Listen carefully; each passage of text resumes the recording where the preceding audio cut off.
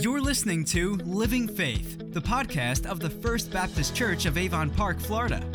First Baptist Church is located at 100 North Lake Avenue in Avon Park, Florida. We meet Sunday morning at 9:30 a.m. for Sunday school and 10:45 a.m. for morning worship. Sunday evening services are at 6 p.m. On Wednesday, we meet at 6 p.m. for our weekly Bible study along with our immersive student and children's ministries.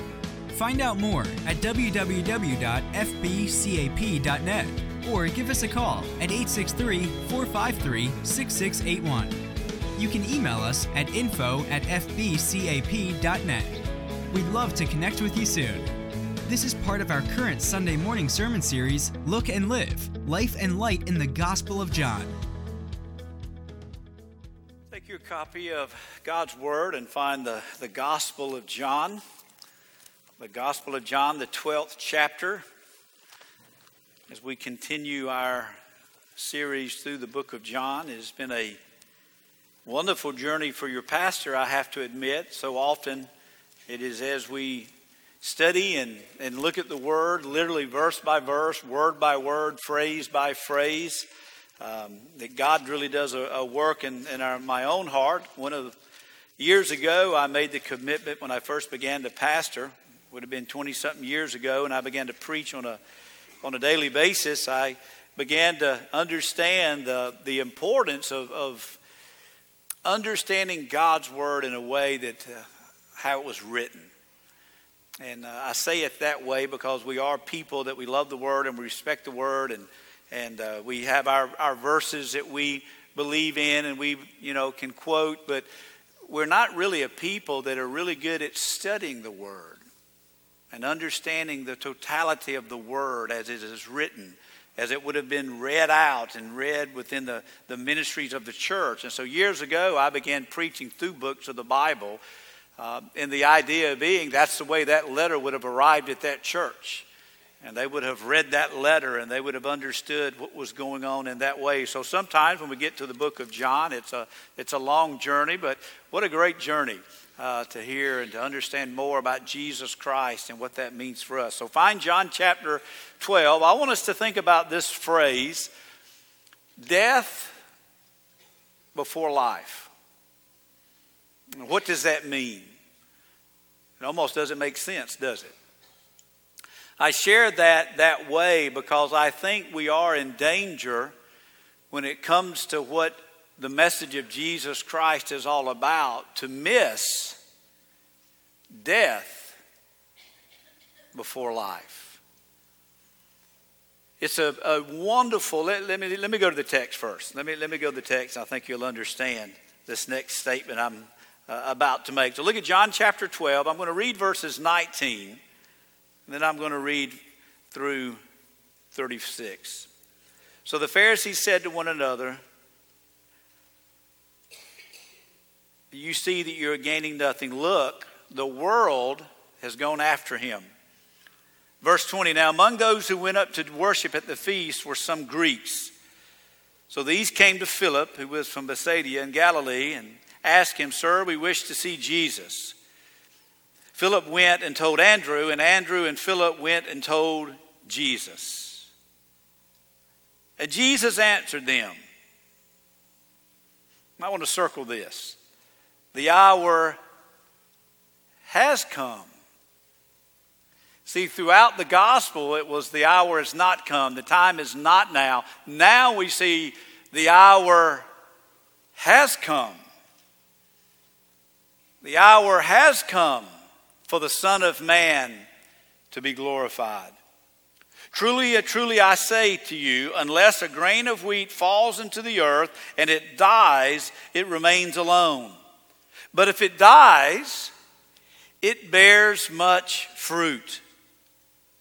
Whoever loves his life loses it. Whoever hates his life in this world will keep it for eternal life. If anyone serves me, he must follow me, and where I am, there my servant also will be.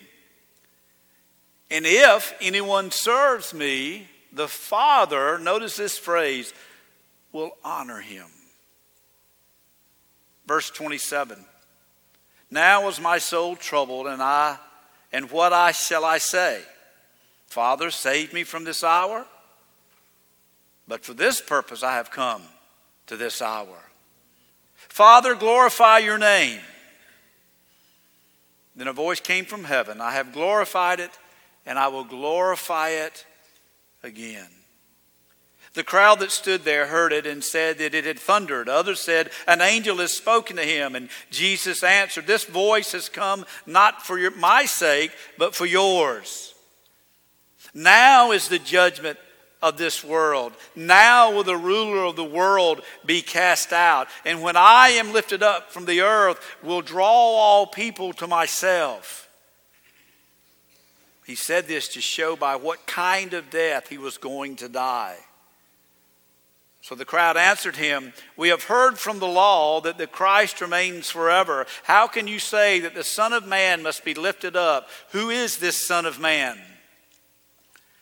So Jesus said to them, the light is among you for a while longer.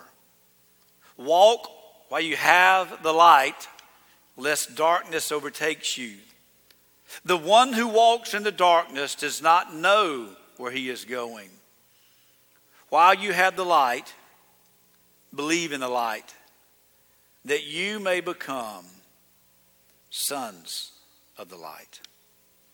Lord, we thank you for your word this morning, and we pray that that is all that we hear. It's your word speaking to our heart. Let us come to truly grasp that without death, there is no life. And this we ask in your name, Jesus. Amen. The end of verse 19, the Pharisees said, don't miss this, the world has gone after him. And then very briefly in the beginning of verse 20, we see that these Greeks come to him and want an audience with Christ. You see what's going on here? The world is going, the Pharisees said that he's gathering a crowd, he's gathering a frenzy, and the world has come to him. The Greeks represented the world. They would have been Gentile God-fearers. They were people that were seeking after God, but they were not part of the old covenant people. They were not part of the nation of Israel. They were outside the scope of the old covenant. And they come to Christ. And then immediately Christ says, the hour has come. In essence, what Christ is saying, it is time. It is time to go to the cross and to give my life for the penalty of sin beyond the nation of Israel and to the Gentile world, and that will impact humankind. But in order for that to happen, there must be death before there is life. What a great message! I always, it's somebody. A lot of times people ask me about how do you put a sermon together? What do you do? And it's kind of a silly way to think of it. I guess I'm kind of a crock pot guy. I just put the text in my heart and mind, and that thing cooks all week long. And all week long, the text just cooks in my heart and in my soul. And I kept thinking about this idea that what Christ is saying to the people here about his cross and his death and his life, and we're going to get to that theologically.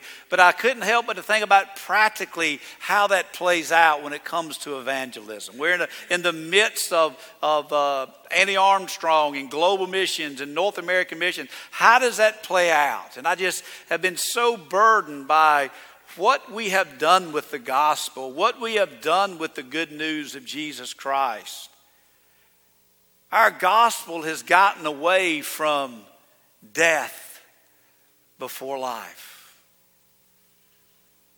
The Greeks came to him and said, hey, we've got questions. Tell us what it is. What's going on here? And immediately he goes into this discourse about his hour has come. He must die in order for fruit to be born. And he goes immediately into the Isaiah and the suffering servant and the death on the cross and what that means. And I couldn't help but to think what we have done in our own country, in our own churches, of how we have taken the gospel and watered it down to such an aspect, how we've taken discipleship and watered it down. There's no hope in the Lord Jesus Christ without death first. I can remember sitting in a setting as a youth pastor many years ago, and I loved my pastor and I respected my pastor, and I remember sitting in a setting on a mission trip, and he stood before a group of young people and he presented Jesus as a great loving Jesus, and he presented heaven as a great place to go, and he looked into this life of these young children. He says, how many of you believe in Jesus and who Jesus was, and how many of you want to go to heaven one day where Jesus is? And he said, if you want to love Jesus and you want to go to heaven one day when you die, I want everybody to bow your head and close your eyes. And he went through this prayer about believing in Jesus and going to heaven when you die. And I was just a young whippersnapper. And I'm pretty sure I still had one eye open going, that's not the gospel. Is it? That we believe in Jesus and that we can go to heaven when we die? Now, I was young and I would never have done anything to disrespect my pastor in that setting. I do think he had a heart for the Lord and he had a heart to see people come to know Christ. But we can't come to know Christ until we realize why we don't already know Christ. We don't know Christ because we're dead in our trespasses and sin, and we are just sinners in need of salvation. So it's not just I believe in Jesus and I want to go to heaven when I die. Is that I am dead in my trespasses and sin, and I need a Savior that is willing to die on a cross and to shed His blood for my sin. And I need to repent of that sin, and I need to place my faith in Christ and to realize that He must have died so that I must live, and I am already dead so that I may live. I'm not trying to be cute and play around with words or people's intent or people's motive, but I remember the young man thinking, these kids have not heard the gospel. We must die before we live. Jesus was a historical person, and Jesus does, and heaven is a real place, but Jesus is agonizing on going to a cross and dying for our sin. The reason we don't have a relationship with Jesus Christ is because God is a holy, righteous, loving God. And we are fallen and depraved. We just sang about we're a worm. You pick up on the wording of that? We're worms. If you're visiting with us today, praise the Lord, you're a worm. But I tell people that's what makes Jesus so wonderful. That's why we get excited about Jesus. Because we were once there. And He gave His life for us when we were still there. But He did it anyway. And so you think about all that is taking place. Even at the very end of the text, who is this Son of Man? And Jesus says, Jesus is a lot more patient than I am. Could you imagine if one of us would have been Jesus and they would have said, who is this Son of Man? He would have said, have you not been listening to me for the previous 11 chapters? I am the light of the world.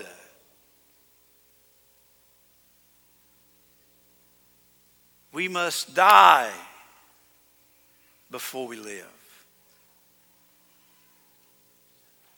There's two great points I want us to look at as we look through this text.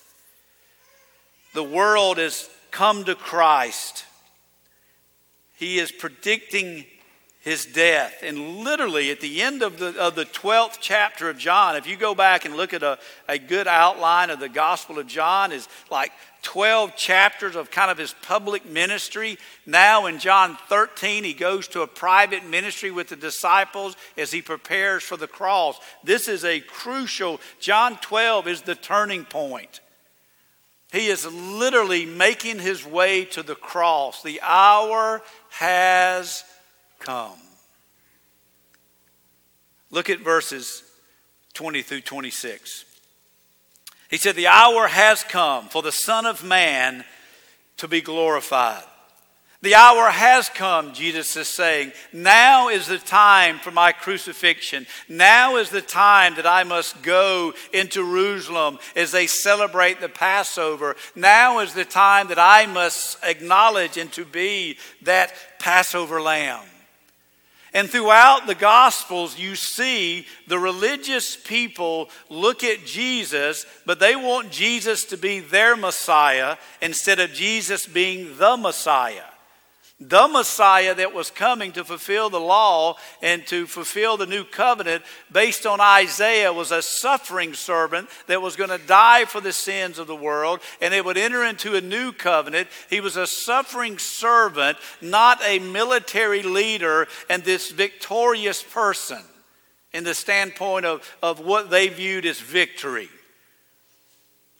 And so Jesus was saying, I have to come and die, but they were going, no, wait a minute, yeah, we've already put the palm branches down and the cloaks for you. We are looking for a deliverer. We are looking for victory. We're looking to get out of this Roman oppression. I think a lot of times that's what we do with evangelism. Who wants to believe in themselves? Who wants to have a great marriage? Who wants to not ever be sick again? Who wants to be happy all the time? Come to Jesus.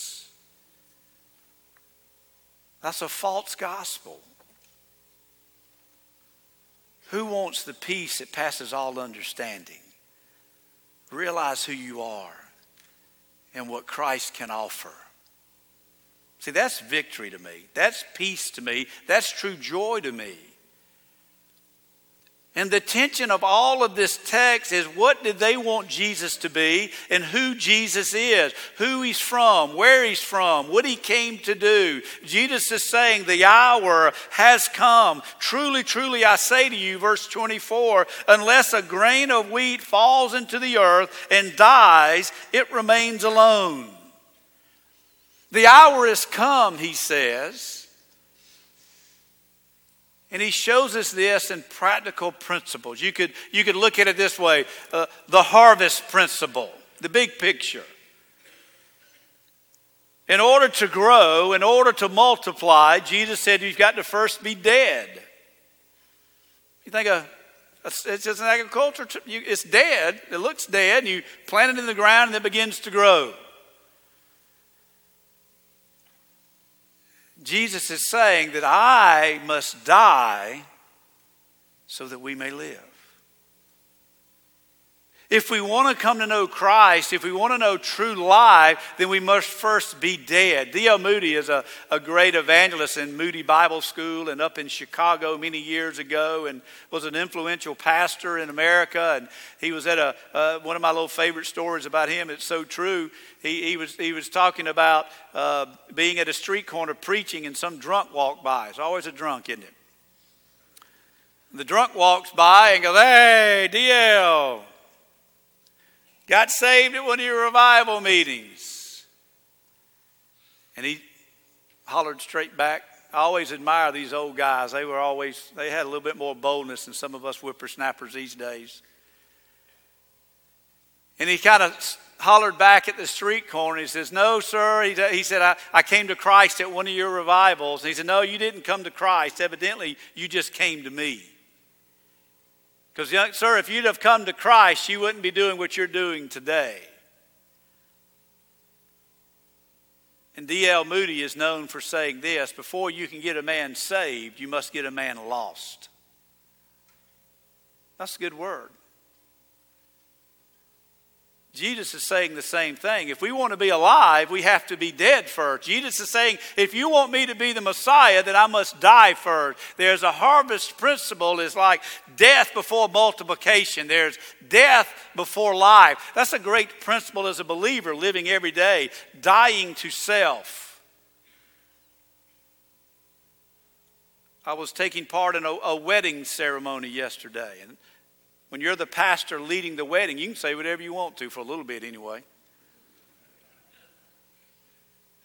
And I looked at Garrett and Rayleigh in front of everybody and said, do you realize, in front of everybody, in front of the mother-in-laws and the mothers, they could cause a scene, but it would be real embarrassing. Garrett, do you realize you're marrying a sinner? Rayleigh, do you realize you're marrying a sinner? But you're a redeemed sinner. And marriage is about sacrifice and humility and daily dying to self. What false hope would I have given that young couple if I said, you know what? The day is the beginning of the greatest of the rest of your life. You are never going to have sorrow. You are never going to have heartache. And the joy that you are feeling right this second never leaves you. What if I said that? You could say, well, from a theological, deep-rooted aspect, it is right, but it's not a practical aspect, is it? But we know that is the greatest relationship we have this side of heaven. But it takes daily dying to self. Jesus said, if you want to understand who I am, then you understand that I must die so that you may live. He goes on to say, uses, I guess you could say like a big picture, a harvest principle. Whoever loses his life, whoever loves his life, loses it. And whoever hates his life in this world will keep it for eternal life. I wrote in my Bible in pencil, salvation. Whoever loses his life, you think about salvation. Salvation is when we realize, save me. It's the word itself. What does the word itself convey? That we are lost and that we are in need of something. The whole aspect of the gospel is you're trying to get one to see their need for Christ, their need for a Redeemer, the need of their hopelessness apart from forgiveness of sin. And the Bible clearly says that whoever loves his life loses it. I love my life, but I'm willing to lose it. And whoever hates his life in this world will keep it for eternal life. Are you willing to lose your life in this world to gain all eternity? That's a great question. That's what Jesus posed to them and what he poses to us. Then verse 26, I just simply at some point wrote discipleship. If anyone serves me, he must follow me. And where I am, there my servant will be also. Now that is we could stop right here and have the rest of the day. If I realize, think about this principle. In all of these gospels and these discourses, all Jesus is trying to get them to see who is Jesus. Who is the Son of Man? If I realize that I am dead in my trespasses and sin, and through the preaching and the proclamation of the gospel, I begin to realize, here's what happens. Let's just say, here's kind of what happens. You think everything's great. Everything's going along great. You're living life. Everything's just great. And all of a sudden you hear the gospel. And the word of God is taken by God the Father, the God the Spirit, and you hear the gospel, and in God's wonderful providential sovereignty and how everything works on his side of heaven, your eyes and ears are opened up to the gospel. And all of a sudden you realize, hey, this is about me. That was what happened to me. I'd been in church my whole life. Then one day it was like, hey, this is about me. oh my goodness, I'm a sinner. Wait a minute, I'm dead in my trespasses and sin.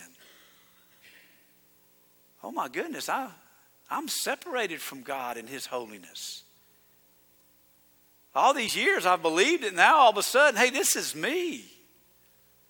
I'm dead and I'm separated, and He is holy and loving and righteous, and I'm just a worm.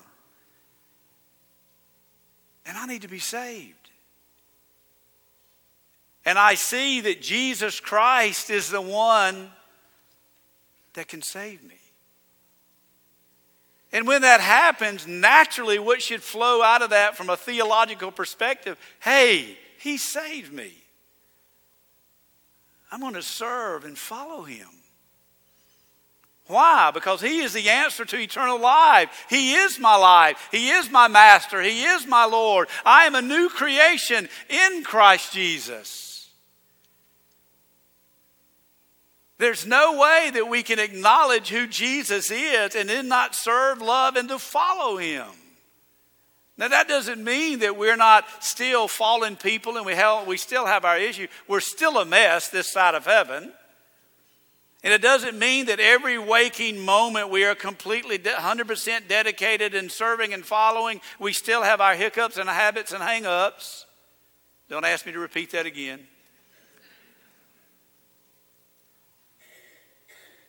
But what we're talking about is not little segments in our day that we fall back into our fallenness and our John begins to take back over. What we're not talking about those issues, but we are talking about your life being dedicated to the Savior that saved you.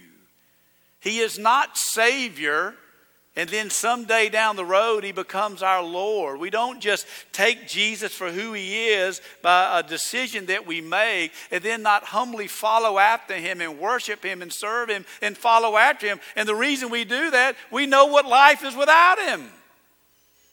I've been down this road before. I know what dead looks like. I know how stinky dead is. I know what life is without Christ, and He's given me new life. I'm going to serve, and I am going to follow Him.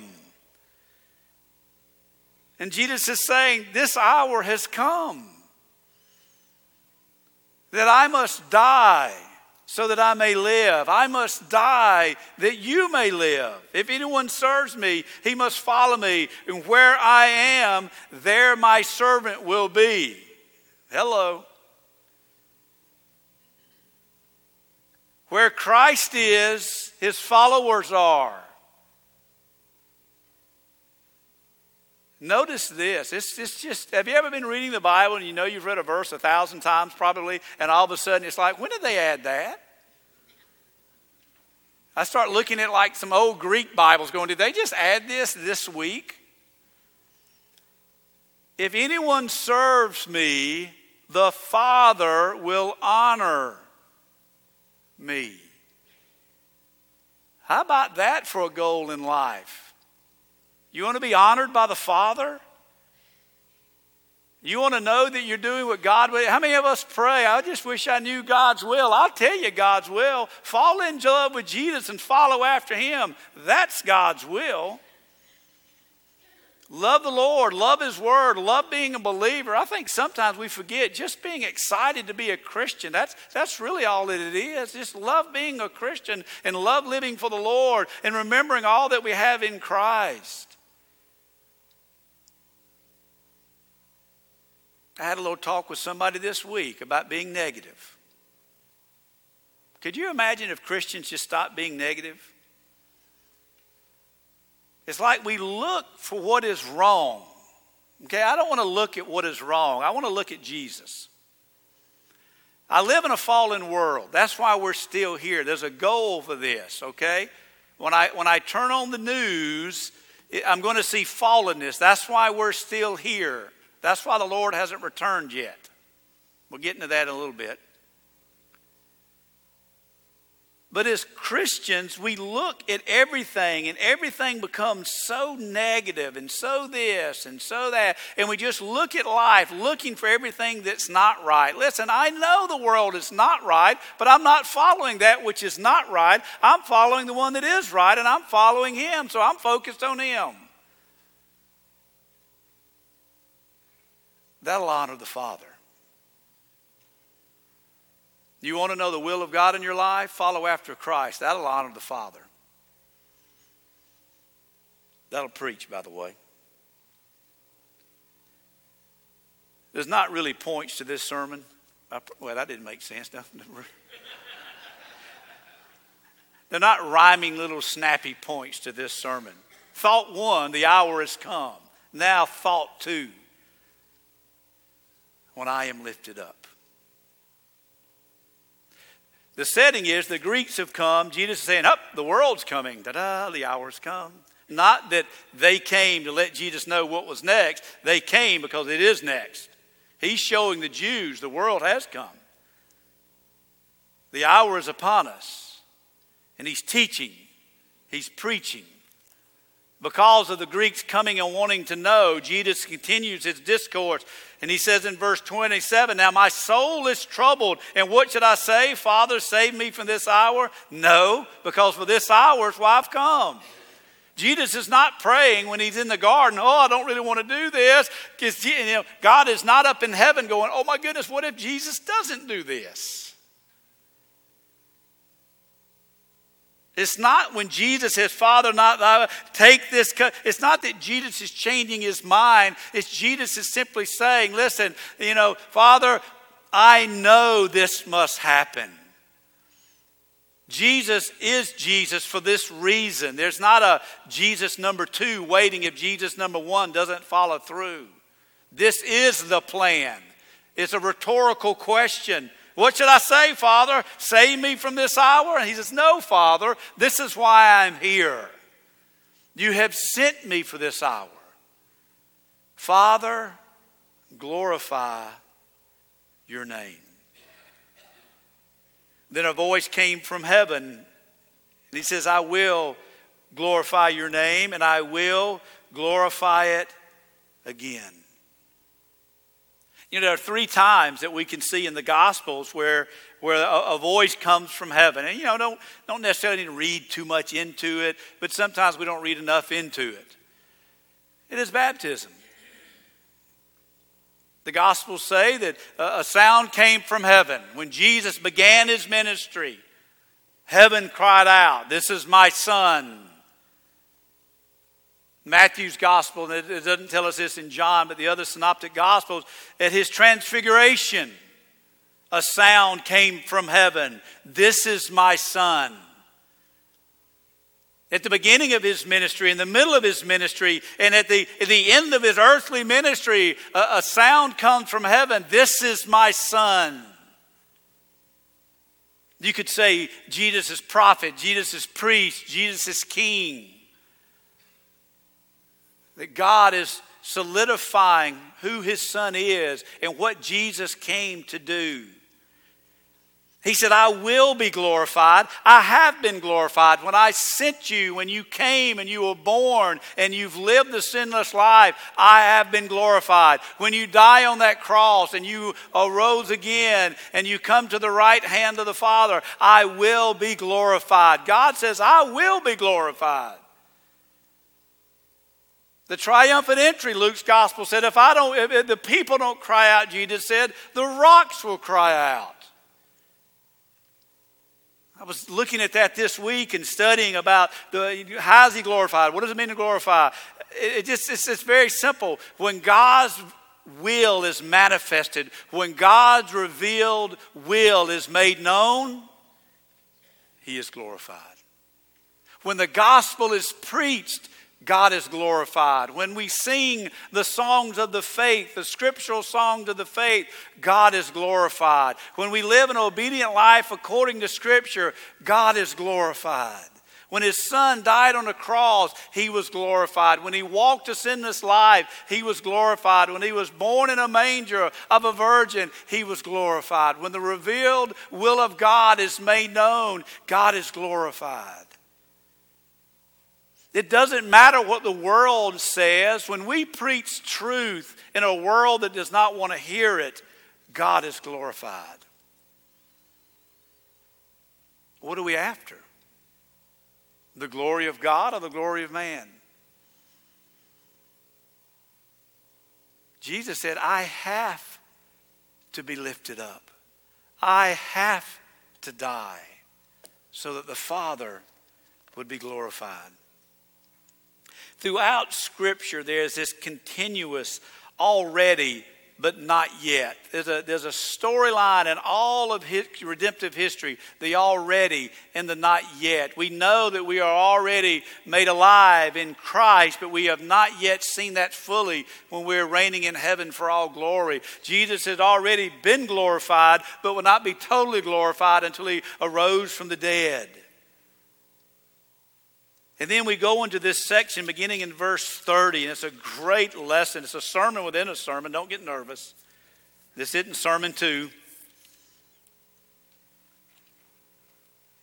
Jesus said, listen, this voice did not come for my sake. It's for your sake. The hour has not come for my sake. It's come for your sake. I am lifted up is not for my sake. It has come for your sake. Notice what Jesus says. There are 4 things I think we can see. You could say, why the cross? What the cross will accomplish? What Jesus did for us on that cross. There are 4 things that we see here when we think about why the Son of Man was lifted up. Now is the judgment of the world. Number 1, to pass judgment on the world, to expose the sin of humanity, to provide reconciliation because of that sin through the blood of Jesus Christ. It's like in our world today, I've been told this my whole life. I've been told a lot of things my whole life. Some I'm still working on. Some are not my fault. How about this one? Don't judge me. I love those shirts. Only God can judge me. Now, most of the times I've seen that, it's not bought at the Christian bookstore. Sharon will not let me do this. But I'm going to do it one day. Excuse me, sir. He's going to judge you one day. Excuse me. And he's going to use this. Not what you think. Just thought I'd share that. Only God can judge me. Yes, he can, and yes, he will.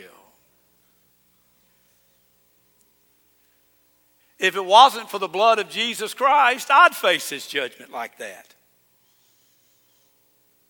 Think about that. If it wasn't for Jesus Christ, I'm going to tell you, a lot of times when people first join the church, you think your staff is perfect. All that chuckled understand that statement. So for those that have joined our church lately and you think John, Matt, and Joy are perfect, we're not. I am a wretched sinner saved by grace. And if not for the blood of Jesus Christ and him opening my eyes to his goodness and his forgiveness, I deserve hell and damnation.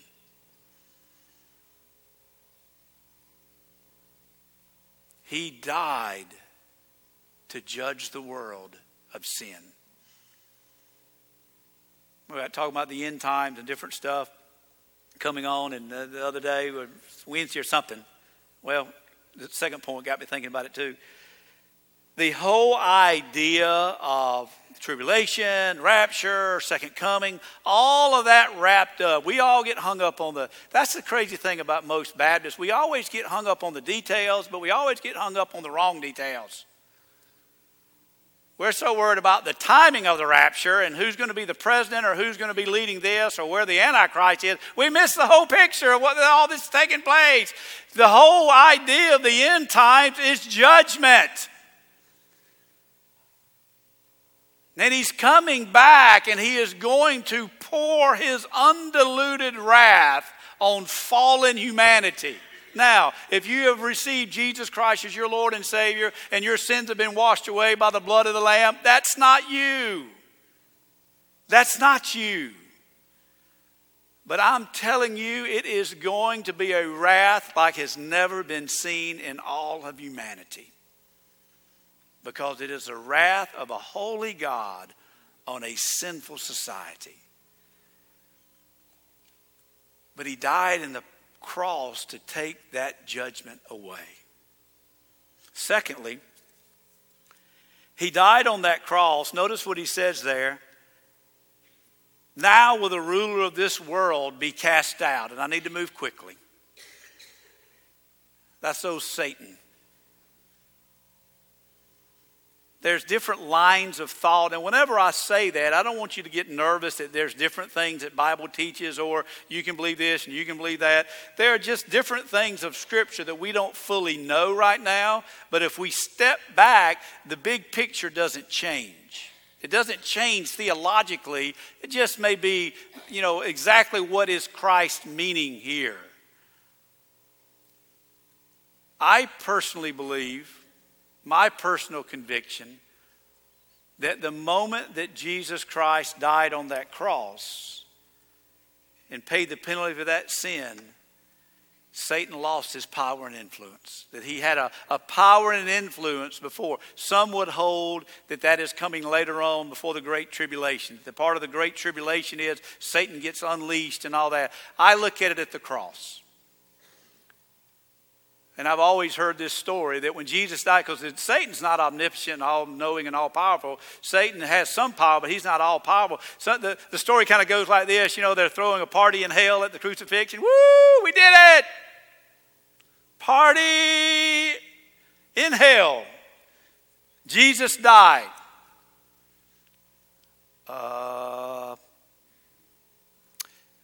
Going on the third day here at the party, I got bad news. Somebody want to go tell Satan? I always think about this. I like gangster movies. Sharon makes me watch them.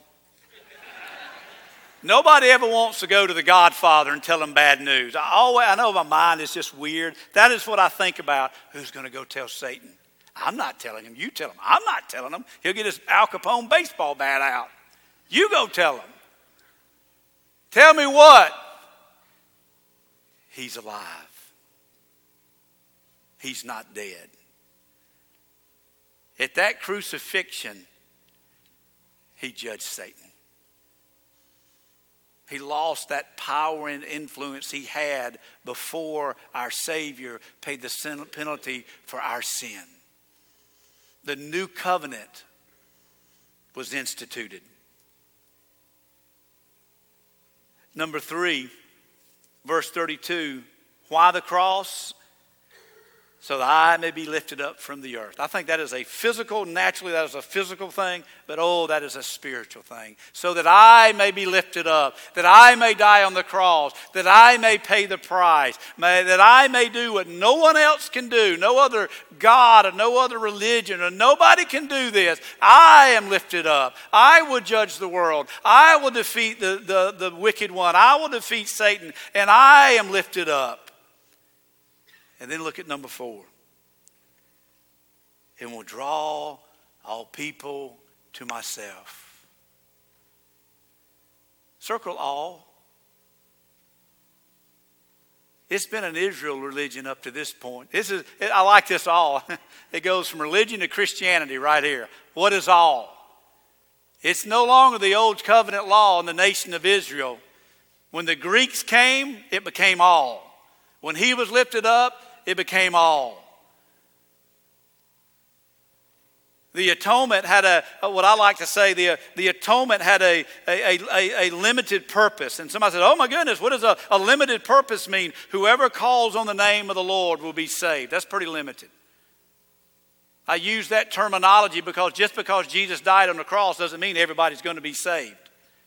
There would be no point of Jesus dying on the cross if he just died on the cross. No, whoever calls on the name of the Lord, when you hear Jesus, I don't have time to read it, when you hear Jesus talk about my sheep, my fold, mine, we think about Paul, those that are elect. We think about the church, the whosoevers. That is who Jesus died for, those that call on the name of the Lord in salvation. So it is limited to the standpoint of those that will be saved. But at the same time, it has a universal scope. It is beyond the borders of a nation. It is beyond the borders of a denomination. It is beyond the borders of a people. All of the people need to hear the gospel. All mankind need to be faced with the plight of their sin and the gift that they can have in repentance and faith in Jesus Christ. It is universal in its scope. That is why we do missions to the end of the earth. But we can dare not take, I literally have heard a pastor say this before, that Jesus Christ died on the cross, therefore everyone will be saved. Jesus Christ died on the cross, and so therefore everybody will get a chance in heaven to make that decision. That Jesus Christ died on the cross, what's the big deal? He paid the penalties that whosoever can be saved, and whosoever is everybody. That is not the gospel. If that was the case, then Jesus wouldn't be looking these people in their heart and eyes and saying, the light is with you, but you choose to walk in darkness. He died on that cross so that we can be the church and give a mission offering. Quit tipping God with mission offerings, by the way. Give God everything you have so that people can hear the gospel of Jesus Christ. He said, I've been lifted up for the Jews and for the Gentiles, and that mankind may hear the gospel. And he leaves with these words. So and again, if I was Jesus, I would have pulled out some type of leprosy, voodoo, something, and can't say voodoo and Jesus in the same sentence, can you? I'd have called down thunder from heaven. I'd have thrown a lightning bolt in them. Well, then tell us who the Son of Man is. Are you kidding me? That's the world that we live in. You think about the power of the gospel message. There will be some of you that walk out of here today and go, no big deal. You'll walk out of here today going, well, who is the Son of Man? The gospel has the same power that Jesus Christ had when he raised Lazarus from the dead. He raised Lazarus from the dead 4 days later, and they looked at Jesus and said, now who are you?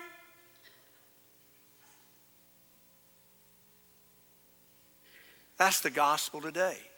It has that same raised from the dead power if we believe it and we preach it. Go back to that little setting of children and evangelism when I was a youth pastor. Listen, I believe that them little children need to know the gospel. There's not an adult gospel and a child gospel. It is the gospel. We preach the gospel and then we say, come forth. But it's got to be the gospel. And then he says, you've got the light. You better walk in it. I was riding home last night and I'm thinking about, I got the crock pot on high and I'm thinking about the message. In our neighborhood, there's a little corner that's dark. And I told Sharon, she loves all my pastor stories. What a joy it must be to live with me. She's really not doing lesson plans all the time. She's just trying to get away from me. And I said, do you know what Jesus was telling them? I said, in Jewish times, there were no street lights. Think about how dark the place. Remember the hurricane? That's pretty dark. Unplug your generators. That was pretty dark, wasn't it? Could you imagine leaving your house at night and there's no electricity? You didn't do it. When Jesus tells them, hey, while you've got the light, you don't walk at sundown. You run your errands when there's light, because when it's dark, you can't see anything, you don't know anything, and you are lost, and you are afraid, and you are frightened. I am the light. You better come to the light. That's the message we have today. His hour has come. He has been lifted up. We have the already, but not yet fully manifested. We have the already. He has done this. What hope do we have to reach Avon Park? What hope do we have to reach South Florida? What hope do we have to reach all of Florida and the world? What hope do we have? The hour has come, and He has been lifted up. Do you know Jesus Christ in this way? Have you responded to the light of the gospel of Jesus Christ? Have you, like me, for the first time, maybe sitting under the word today, hey, He's talking about me. I need to be saved. Then maybe today is the day that you need to come to Christ. And you need to walk in the light. And you need to live in the light. Maybe there are some of us here today like the disciples. You are a disciple. You are a believer. But you're not living as a disciple. You're not following Christ. You're not serving Christ. God is not honored by the way you live your life. You're not in God's will because you're not serving Christ. You're not following Christ. There's an intellectual understanding about who Jesus is, but there's a heart issue and there's a lordship issue. Come to Christ. Follow Christ. And live in the light. Let's stand as we pray this morning. Lord God, we thank you so much for your word. And as we sing this morning, I pray that we respond to your word. As we sing about being drawn nearer to the gospel, I pray that we understand where we are in relationship to you. Let us not leave here the same as we entered. Let today be the day of our salvation. Let today be the day that we make that commitment to follow after you. We pray these things in Christ's holy name. Amen.